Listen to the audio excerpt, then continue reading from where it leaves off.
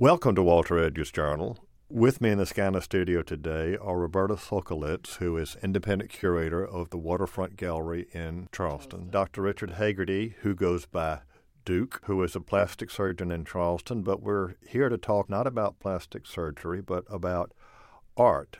And he is an artist of some renown, a surrealist, and we'll get into that. But first of all, both of you, welcome to the Journal. Thank you. Thank you. Duke, I guess we need to find out, how did somebody who goes off to medical school, who grew up, a good Irish Catholic boy, end up doing surrealism? When I was in medical school at Duke, I was introduced to Jungian psychology and dream analysis. And I'd always been interested in art, particularly the surrealists from Europe, particularly Rousseau and Dali and people like that. And I was interested in the dream part of it. And I was painting at the time, but having this course, my professor suggested that I paint my dreams rather than write them down and see what happened. And that was falling off the horse experience. It was an epiphany, and I've been painting seriously ever since. And basically, surrealism, in its simple terms, is just beyond real. And it brings you into that dream world, and in the way Jung would approach it is the conscious versus the unconscious. And the unconscious is that whole realm that's so important out there. It's sort of like quantum. The analogy would be between Newtonian physics and quantum. Who knows what quantum really is? Nobody really can understand that. And the same thing with the unconscious. And this is a language that I paint in, and that's how it's all started. And I've been doing it ever since. Alfred and I were looking through your book, and Alfred, being a good child of the 70s, said, those are some interesting dreams. And, of course, when people think of surrealism, they think of Dali. You don't paint melting watches. But you mentioned going back to much earlier artists, Roberta, Bosch. Yes. And I immediately thought of Bruegel. Exactly. What we call proto-surrealists, actually, because they anticipated surrealism, which was first a European movement in the 20s and 30s, and then was imported to America. Dali came here. Other artists whose work does resemble Duke Hagerty's early work. Well, let's describe it. His earliest work is very delicate, ethereal watercolors. They're really quite exquisite. I can't wait till people see them. So, Duke, you started by getting up and working in a sketchbook in your studio and home office, right? And then you would elaborate upon that. Well, basically, as a resident and coming through, you don't have any money or time. And so I picked up watercolors because they're unforgiving. You can't go back and change them. And so you're committed. And that, to me, was very attractive because I wouldn't waste time coming back to it. And the pen and ink and then the watercolor on top of it, that was my medium. And it was a good match for me because you could do a work for 30 minutes here, 30 minutes there, and get what you needed done and get the idea done. And that's how that started. And the dreams were plenty. And these dreams, some of my dreams look so violent and so on. But remember, I'm a surgeon, and I come from that experience. And painting, you have to have a narrative to be a good painter. Again, the painting itself is a language, but in the end, you really have to have something to say. And that I've had a very rich life that it's all luck and fortune. And that's what I draw from, and those experiences, and then and all my interests outside of that as well. Did you have any formal artistic training? No. You say you just started and you haven't had any training, but what you've done requires a great deal of skill. Roberta? It does. Watercolor is the most unforgiving medium, which you took. So he has an innate creativity. His whole interest in the unconscious and getting up and beginning to draw, sketch his dreams.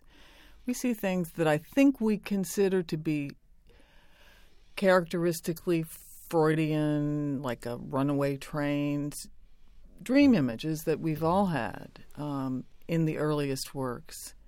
And then he begins to refine. There's a greater confidence in his handling, again, of a very difficult medium.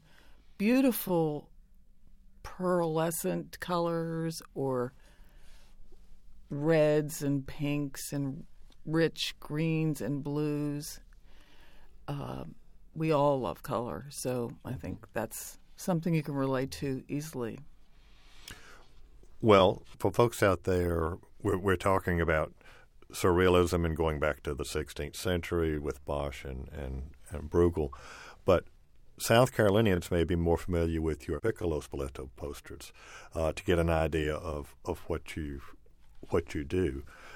I think if we were to talk about the 1984 one, well, actually several of them, you can't forget the church steeples of Charleston. The Holy City. The Holy City.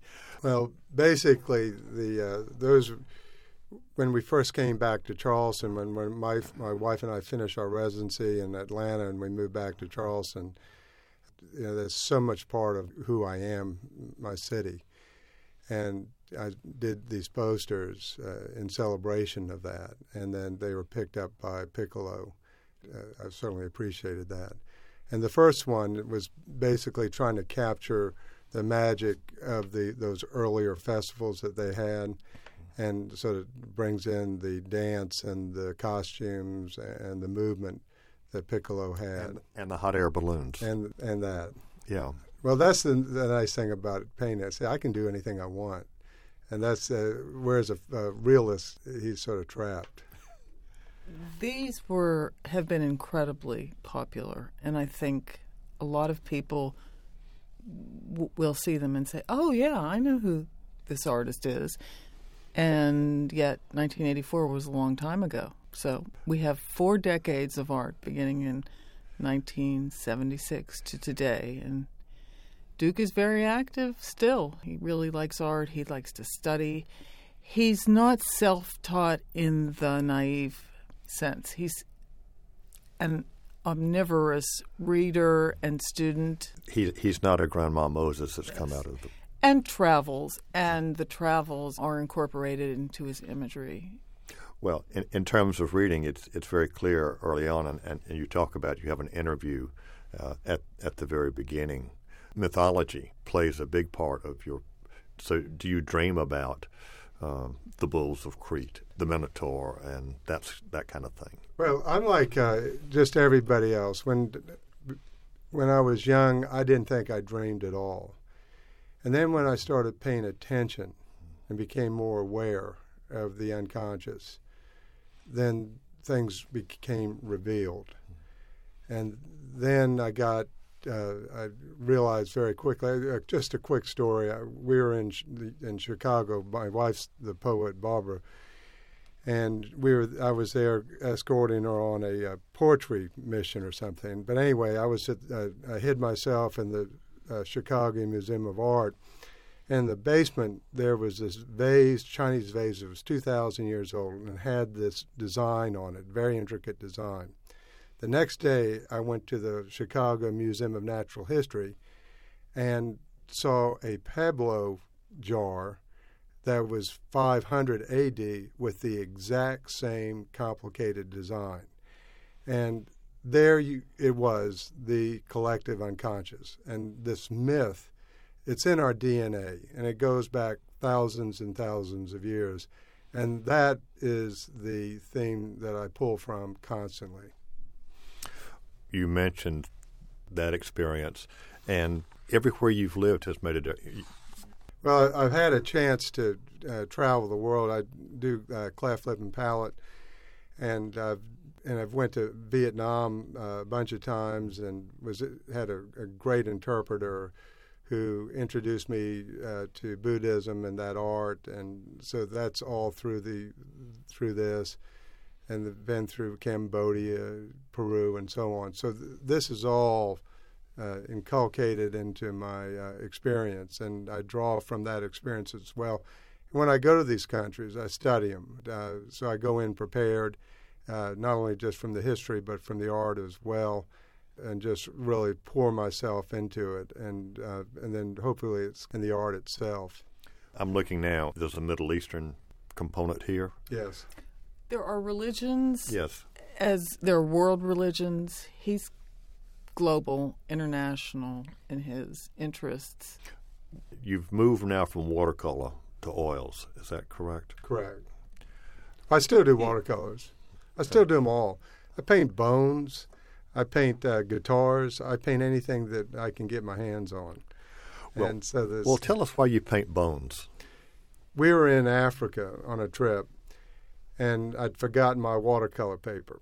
And I did have some watercolors, and there are all these bones around. And so I started playing with the bones, and then I've been painting bones ever since. There's something, we're all alive. I share this world with life, and life comes in all kind of ways, and I'm just another life form, and I'm lucky to be here. Life forms are part of many of your works, and I'm looking here at the trilogy, the Alpha, Omega, and Moving in Time. Moving in Time. Let's talk about that, Roberta. Describe again for our listeners who don't have it before us. We need to describe those. There are three major canvases. Alpha is black and white. Omega is full color, and they have what we call biometric forms, sort of biological. You would see these things that are similar in the art of Miro and Calder. Actually, Duke had an early experience with the Charlestonian Laura Bragg, who introduced him to Calder. She introduced him, she showed him some jewelry, and you see these forms reproduced, but they're human, and he plays with positive and negative spaces. And in the large, colorful canvas that will be on view, Omega, he has all different kinds of forms in play across the canvas. Well, in looking at the forms, I was going to say body parts. There are body parts. He was a surgeon. There are blades and excisions. Yes, the black and white, and then the Moving in Time, the second one. They're color, but it's tricolor. But then you get to the Omega, which is an incredible full color for us non-surrealists, more recognizable shapes. But this one I think we just have to describe for our listeners. You've got a female form atop a tiger. You have a female form whose womb is cut, at least that's been the interpretation, with the rising sun behind it. Interpret that for me, please. I'll give it a first hit. Actually, the sun is coming out of her belly.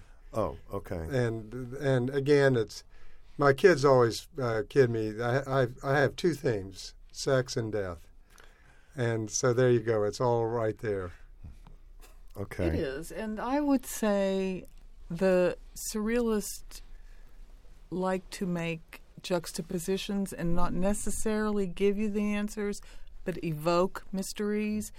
And of course, the woman is an Eve type. She's in a bit of a garden. There are some other characteristic Haggerty symbols, like the tree-like form that she leans against with the green, biometric, organic-looking. Is that the tree of knowledge? Or life. Walter, that's all you get. Well, I guess that's and there is a blue moon. So. That's right. But I was thinking of the lion lying down with the lamb and the child and the serpent. I mean, maybe I'm just reading too much biblical into that. No, actually, you're doing it just right. That's what painting is all about. It's what the viewer experience is of the painting.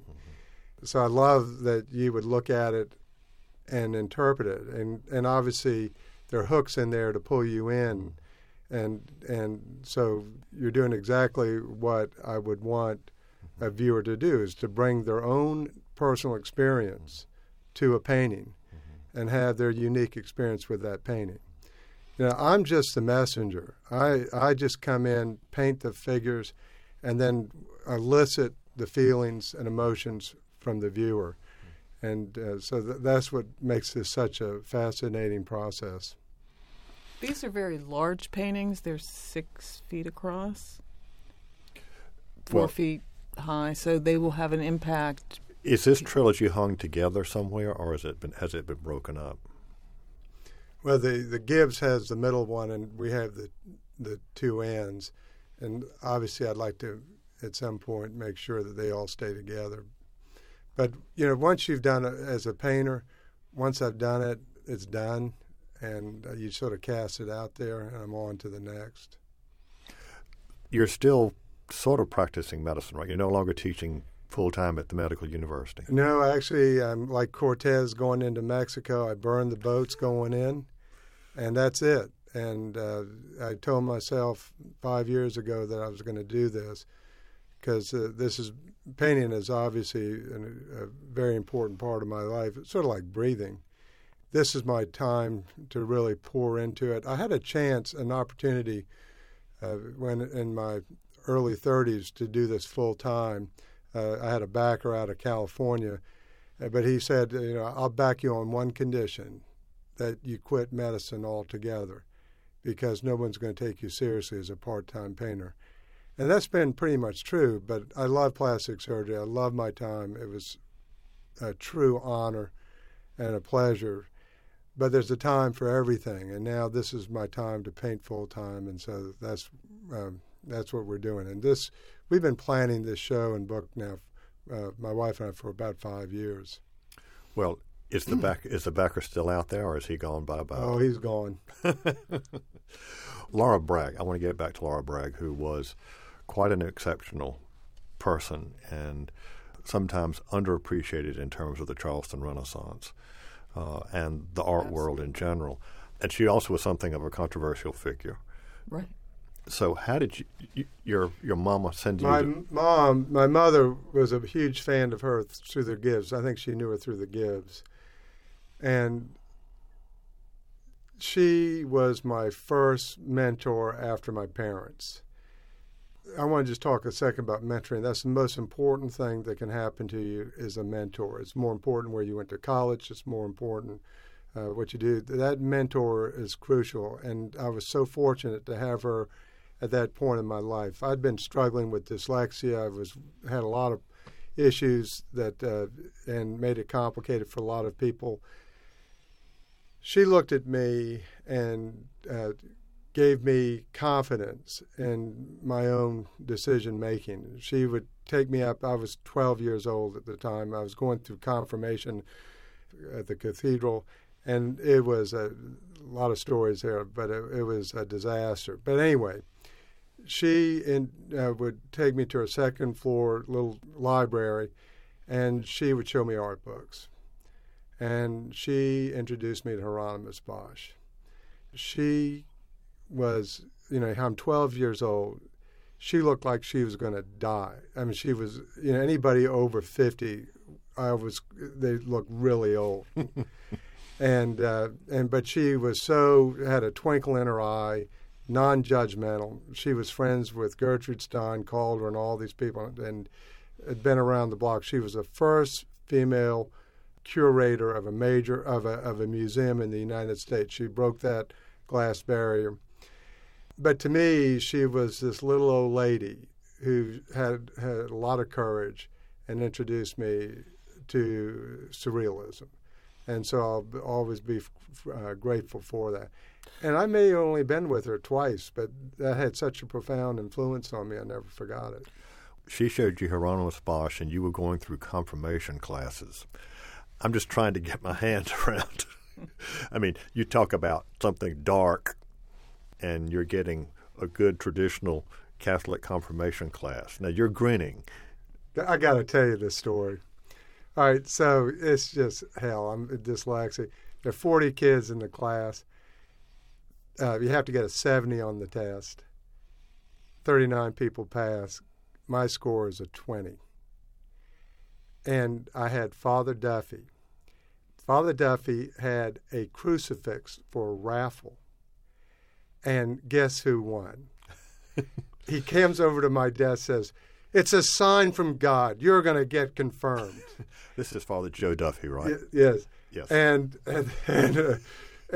you know, 40 years later, did it only occur to me that the thing had been rigged. And, you know, what a good priest. My friend Gary Smith said, you know, that's a good priest. Well, and so this is the kind of environment. And then I go back with Miss Bragg, and here she is, looked like she's about to keel over. And she asked me, as a 12-year-old, "Do you believe in God?" And what do you do? I say, "Yeah." And she laughed at me. She laughed at me to make me think about it. And then it was a personal decision after that rather than having it, stomped on me. And so I've always been very grateful to her that somebody, that she had the sense to ask me that at that point. And it could have been taken obviously the wrong way, but I got it.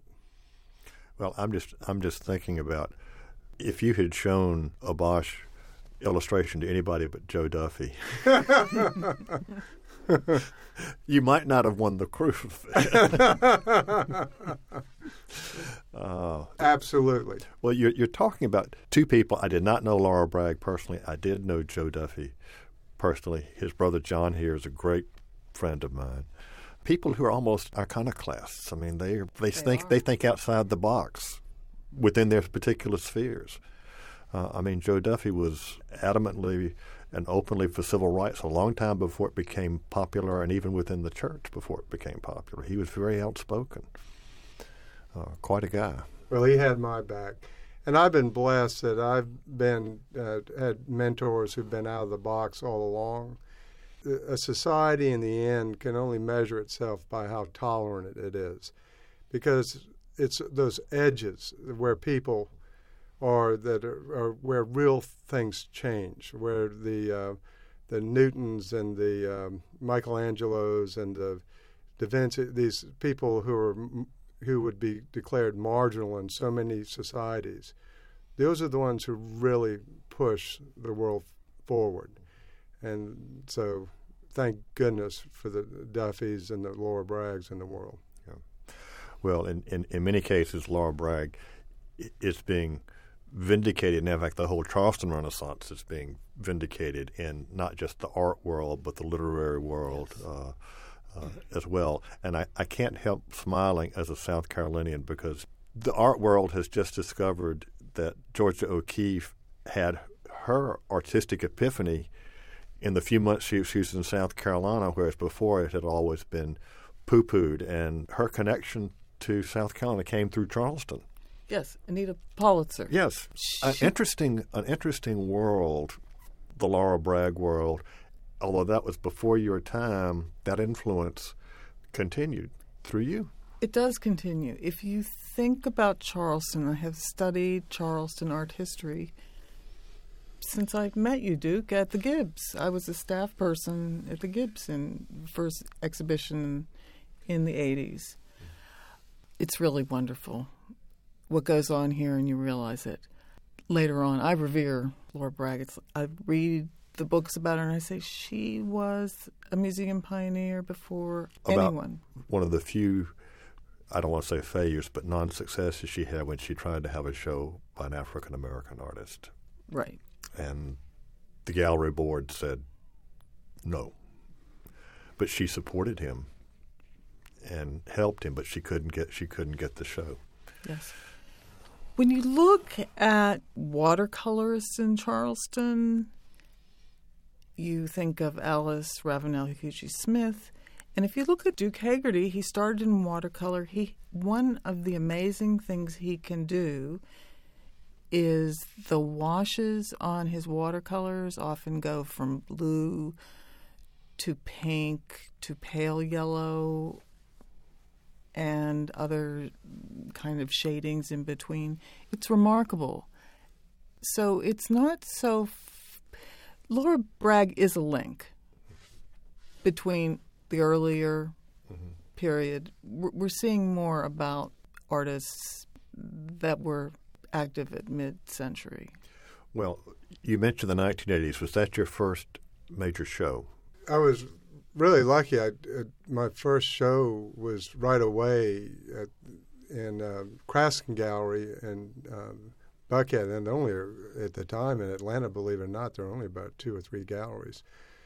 And Steve Kraskin gave me a show, and I was painting throughout my residency, and I was fortunate to have, again, my professors at Emory, Dr. Yurkiewicz and Dr. Dean Warren and Dr. Boswick, all got it and had my back and encouraged me to paint, which was very unusual in such a rigorous surgical training situation. Okay, now they say they had your back. Does that mean they understood that painting was such a part of your life, you really needed to do that? Because residency hours are pretty tight. Well, they didn't give me any slack on the work or anything like that, but it was an attitude that they respected what I did and encouraged me to continue it. And rather than moonlight to make money, I would have these shows.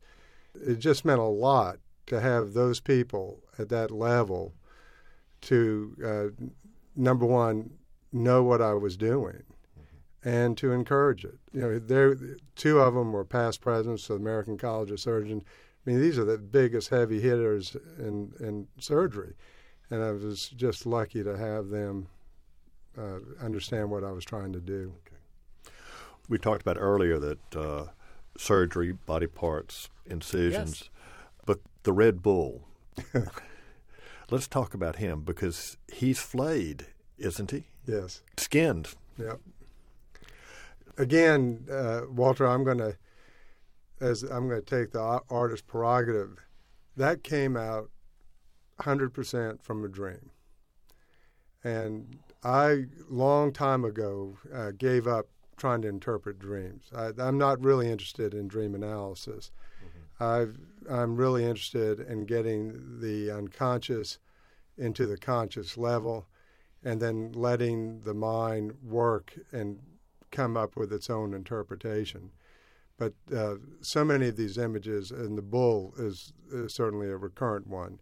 But that bull that's my favorite painting. It's my self-portrait. So there you go. Bulls are universal symbols that have been used by artists for so many years. Think of Picasso and... Its virility, you can associate. It's associated with Bacchus. With yeah, and you can also associate with just chaos, with powerful chaos. And I felt like that a lot of times growing up. And so it's over the years, it's been an effort to try to tame the mind and become more aware and try to get off the bull a little bit. But that bull was the power of it. Gave me a lot of energy to get a lot of things done early in my life. Folks, we need to pause for a moment to let our listeners know that this is Walter Edgar's Journal, and I'm talking to artist Richard Hagerty and curator Roberta Sokolitz about Richard, or Duke Hagerty's Surrealism. It's a fascinating conversation as he's letting me interpret what he's what he's painting, and I'm not sure I can do some of that on the air. You're right. You mentioned earlier, Duke, Roberta, you said this too, is that your painting has been influenced by your life experiences, starting in medical school, and obviously earlier, but then where you've gone. So let's trace your action. Your first show in Atlanta, and then coming back to Charleston when you first began doing some watercolors with the steeples of before the Spoleto. So let's talk a little bit more about you. Well, it's a constant. I'm the luckiest guy in the world. I married my muse, and I've had so much support, and that's enabled me to really push myself in all these other endeavors. Where I came from was tough in some ways, and it always gave me empathy. So when I go through my life experiences, there's a lot of empathy for the suffering, and we all go. You can't get through this life without that. But I've been so fortunate. I have this special friend, Gary, who he and I have gone through. We were introduced ourselves to philosophy, and we went through this meditation. That's a whole funny story. All right, Gary Smith. Gary Smith, the writer. Anyway, so we're going through. We would meet regularly to study philosophy, and we were going through the Greeks and all the. Tell us how they got together, though. There's a medical reason you got together, right? Yes. Well, he was a patient. He's the only patient I've ever recognized as that kind of a friend, and we just hit it off. And it's just one of those gifts in life to recognize a close friend. And so I got the best deal. I got a great wife, and I got a great friend. And we share a lot, and we have a lot of common experiences and a lot of fun. So we decided to learn philosophy. And just like painting, we're not going to get lessons. We're not going to get lessons in philosophy. We're going to do this ourselves, no matter what mess we make of it. So we get to Buddhism. And he says, why don't we go learn how to meditate? And I say, fine. And, I've never meditated a day in my life. But it's a dare. And we take this Vipassana retreat. Most people go to the mountains in the Himalayas and have this exotic experience. We go to Jessup, Georgia, which is a train track thing down there, and it's in this brick, looks like an old abandoned motel. And I have to sit for 1 hour straight. It's a 10-day retreat, no talking, no caffeine, no reading, no exercise, nothing. So here you got this type A maniac surgeon, and you sit him down. I felt like I was going back to my childhood. I spent a lot of time in time out. I felt like this was very analogous. And it took me 8 days to sit still for an hour. But that was a big experience for me. But it's more like going. I bring it now as it's a discipline. It's not a religion. It's a discipline. It's teaching myself be aware, empathetic, and how to go through life. And then what really started this was my Toi Tu, my interpreter from Vietnam. And there's another story there that I'd like to say is that Toi Tu took me to a temple in Vietnam. This is back long before there was opening it up. Where in Vietnam? This is in My Tho, in south of Saigon, and I was doing cleft lip and palate there. But anyway, there's this temple, and it's got this trench around it, a circle. In the circle or ditch is a tortoise going round and round. And I said, what's the deal with that? And the guy tells to my interpreter and looks at me and says, that's you. And that was my view, my limited view of the world, that tortoise. I'm just a tortoise in this ditch going round and round. Mm-hmm. And so this whole awareness thing has come. Now, I'm not much out of the ditch. I don't pretend to be. But at least I'm aware there's something out there. And so, and I incorporate all these experiences into the paintings. But, of course, the tortoise and the heron are very important symbols in Buddhism. Yes. But there was actually a trench where this tortoise was just... that was its own little world. Isn't that a great metaphor? Oh, that's wonderful. Amazing. So how did you get to Vietnam? This is before it was opened up. I know you're doing surgery, but did you do this as a church mission? Did you just Doctors Without Borders? This was a group called InterSurge, and it's out of California, and it's non-denominational, and it's all about teaching. I will not associate myself with any of these trips that doesn't have teaching as a first priority, and that's a whole nother discussion. But if you don't have teaching as it, then I really have a lot of criticism for those kinds of trips. But that's my own personal view, and that's a debate. But so I go teach and teach people how to do cleft lip and palate, and then going back and get myself out of a job. And so this is it's all volunteer, and it's the best group of people around the world. We've had people from Europe, and one of the best trips I ever had was a plastic surgeon from Nepal. And he was on one of these Vietnam trips with, and he's done more cleft lip and palate than anybody else in the world. And here we are, roommates for 2 weeks. Boy, did I learn a lot from him. But that's the kind of experience. And then plus you've got this interpreter who's explaining the culture and taking you out. I mean, it's a magnificent experience. This is what makes my life, I'm so fortunate. I just got back from Cambodia a couple months ago. And that was a whole nother experience because Cambodia and the history there.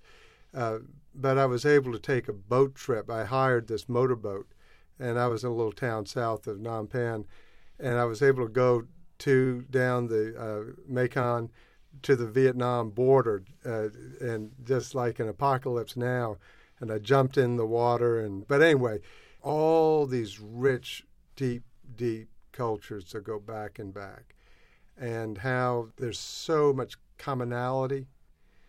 That is what I'm so interested in, to learn about myself and learn about my place in this world. And we all share it, and it's just a matter of becoming more aware of it. I was thinking, since you were in Cambodia, thinking of Angkor Wat, the carvings there could be Bosch or Bruegel in stone. That's right. No question about it. And you will see poses that relate to indigenous art that he's experienced. Or that's two places, but obviously you have anything in the Middle East. No. Well, but I was looking at what looked like the Tower of Babel or... No, that I probably came more from my Catholic upbringing. But I've not done any surgery in the Middle East, but it was mostly in South America and the Far East. All right. And where in South America? Honduras, but particularly Peru. And I was in Piura, which is the northern city. It's right on the Ecuador border. Piura was the capital of Pizarro's first capital, and it was an ancient Mocha, 10,000-year-old capital as well. And all of these great traditions were there.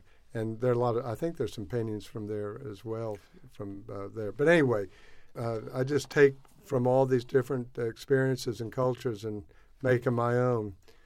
When you're talking about Central America, South America, I'm looking here at paintings. One is called Deliverance, and the other is Let Your Heart Rest, which they look like Mayan or Incan ruins. Right. Again, where you've been, what you've done, is this a result of dreams, or could you talk about painting from dreams, but do you sometimes just paint without? Absolutely. Okay. The process, I dream a lot. I can have 4 or 5 dreams a night, and I used to have a dream diary, but I gave that up. It was just got so convoluted. But I will take sketches in the morning, and I don't get up in the middle of the night particularly to do that, but I do get up a lot. I sit a lot at 3 o'clock. Most nights I get up at 3 and sit. And then the best dreams come at 4 when I go back after sitting. And they are incredibly vivid, and those are the ones I really use. All I need is a frame. It's like a movie. All I need is one frame out of that dream to paint. And then I'll get that image down. And then the rest of the movie or the narrative, of the unconscious narrative, will appear or will present itself later. And I'm not there analyzing it at the time, and it may take months for that image to manifest what it really meant to me, and this is an experience that happens to me a lot. And I do that because It's the most exciting thing is to have a dream and then be able to draw it and then follow it out. But yes, I do take imagery off walls, off temples, whatever. But then you start dreaming them, and then they will come in. So that it's all part of the same thing. It's just whether it's a conscious or an unconscious experience. You wake up, you don't sit your clock, you wake up, and then you do an hour of meditation, basically? I call it sitting. I don't want to pretend that it's meditation, but it's an attempt at meditation, but it's sitting. I just find you sit and do deep breathing and Yes. But then I find it Sounds good. amazing snap your fingers at 4 o'clock, you're going back to sleep and dreaming. If I get up like that and then I start thinking about things, particularly when I'm writing, my mind starts racing. I can't go back to sleep. When I wake up at 3 o'clock, my mind is racing just like yours. And I can't get back to sleep if I didn't sit. So sitting is basically calming myself down and making myself aware of where I really am and getting all that static out. And then I can go back and have a restful sleep. And that's when the unconscious manifests itself like a river. And so that's how the process works for me. I'm holding this beautiful book, American Surrealist, The Art of Richard Haggerty. How did this come about? We had a friend. I'm with Lise Corrigan at a gallery in Charleston, and she was representing Manning Williams. And Manning passed away. He's a great artist, a great character, and his wife, Barbara. I thought about him, and I said, well, I'm not that far from Manning, so I said, if I went now, it's going to be very difficult for my family or anybody to put this together. And then also, Angela Mack suggested that we really needed, at this point in my career, a monograph. It is a monolith. It's a monolithic job. That's what my wife is always. I'm constantly bastardizing the English language, and that's my wife. Well, it's a monograph. You're speaking my language. Yeah. But anyway, monograph. So it was clear a number of years ago that we needed to get a monograph together to get this all organized, and it was the best thing. And then my wife is the champion of this, and this is really her book more than anything. But Roberta? As you know, when you publish a book, people come out and start talking to you. I hope that people who have purchased your work, Duke, will come out, and I will get to see lots of new things that they own. Well, is this exhibit going to move, or is it just going to be? We're working on that now. I think the list of works is about 120 now, and which fills up a large-scale gallery. And the interesting thing about Duke, and we've all noticed it as we've worked, is that we could do a whole geometric exhibition, for example. We could do a whole exhibition about medicine, practice of medicine. So there's so many tracks we can take that we were brainstorming on the way up how to talk to curators and directors and get more out of this. When I got the book, I was just absolutely fascinated. I'll go back to the Omega painting and the tree of knowledge, because that's not only biblical, that's also, there's a tree of knowledge in Buddhism as well. I don't know when you painted that after your Buddhist experience, but there is a tree of knowledge in Buddhism. There's a tree of life in Mayan culture. There's a tree of life in Islamic culture. Every major culture has a tree of life. Yeah. It's not necessarily an apple tree. That comes from medieval art. And Roberta, what are the dates of the exhibition? The exhibition dates are Friday, November 20th, 2015 through January 10th, 2016. This is the City of Charleston's gallery at Waterfront Park, which is free and open to the public. Okay. And you say right now you don't know whether it'll travel somewhere else. You're negotiating that. Yes. Okay. Duke, how many paintings and watercolors do you have at your house stored away? A whole lot. A whole lot. Yeah, boxes and boxes. Fortunately, when I came through it, and this is such a great luxury, I had a day job that I didn't have to depend on painting for feeding or raising my family. And boy, are they lucky. So there wasn't any great need to try to sell them, and so they just sort of stuck around. Though we have sold a fair amount. But again, the painting process is, once I've done a painting, it's done, and I'm really not that interested in the one sitting on the floor. So they do accumulate rather rapidly, and I am rather prolific. How long does it take you to do? I mean, obviously watercolor and oils are different, but how long does it take you to do a painting? Well, Walter, sometimes it'll take 3 months to do a really intricate one, and I've certainly spent 3 to 4 months on one painting. But on the other hand, I can do one watercolor, a simple one, in a day or a couple of hours. So I go back and forth. Okay. Well, I hate to put you on the spot, but I'm going to. What is your favorite painting, looking back over your career, 40 years? I have to say, my wife has favorites, but I really, I just don't have that kind of a feeling for them. I'm really on to the next one. I find that because sometimes artists will say, "Well, I do it, and then a year later I'll go back and I'll change this." Could that happen? Well, sometimes if Roberta says this is terrible. But or Barbara, and I do listen. I do take criticism well, but again, we have a couple of ones that were fine. But family, portraits of my children. Okay, those are that have that kind of meaning. Yeah, I would say that those are special. And Roberta, have you got a favorite? Duke has one of his more recent paintings called Bliss, which is a watercolor on paper. And those, and there's one called Yin Yang, again. And describe those just briefly. They are what I call his newly bright, bold, fully integrated paintings. So like maybe a Tibetan painting, there's floating things everywhere, but it's beautifully composed and holds together well. The color's beautiful.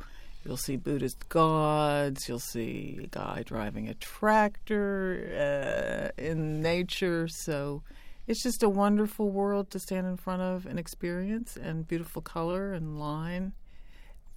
And I do think in the past 5 years that Duke has synthesized a lot of work and is attaining a different level of, aesthetic level that's beautiful. Okay. Well, I hate this. Alfred is giving us the wind-up sign. So any last words for our listeners? And Roberta, I'm going to let you go first and let Duke have the last word. I think it might clarify for everybody if they understood how focused and disciplined Duke is. He's very energetic, and he knows how to make the most of all of his time. He doesn't waste time. So when you look at his life, as I did, to go in and look at art and talk to him about his art, I said, when do you do all this? So maybe it does start as a medical student when you're 25 and you're awake all night, and so you start sketching. Okay. Duke? First of all, it's just an honor, and thank you for doing this. But I think, too, just the humor that I've had in my life, and my friend Gary and I started playing the guitars, and what a humbling experience. And I've been trying to play the guitar now for over 2 years, and my friends say it sounds like I've been playing a week. And so that sort of sums up a lot of my experience. I put a lot of effort into it, but have a good time with it. And I know how fortunate I am, and I'm very lucky. Roberta Sokolitz, who is guest curator of the exhibition at the city's Waterfront Gallery, and Dr. Richard Hagerty, Duke Hagerty, thanks so much for being with us today on The Journal. Thank you. Thank you, Walter.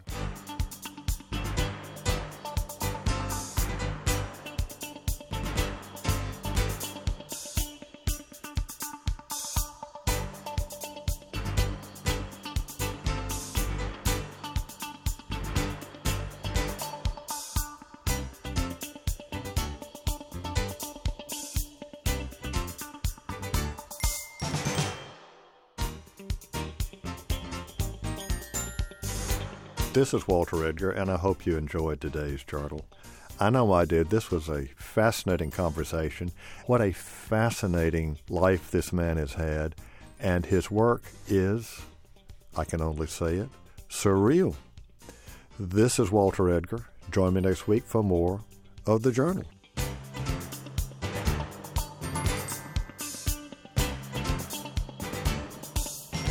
Next time on Walter Edgar's Journal, my guests will be Professors Pat Sullivan and Bobby Donaldson of the USC History Department, and we'll be talking about the Voting Rights Act of 1965 and the background of that act in South Carolina. I think as we commemorate the 50th anniversary, we should be mindful to look really closely at the long grassroots struggle for voting rights and opportunity. Join me for Walter Edgar's Journal, a production of ETV Radio, South Carolina Public Radio, Friday at noon.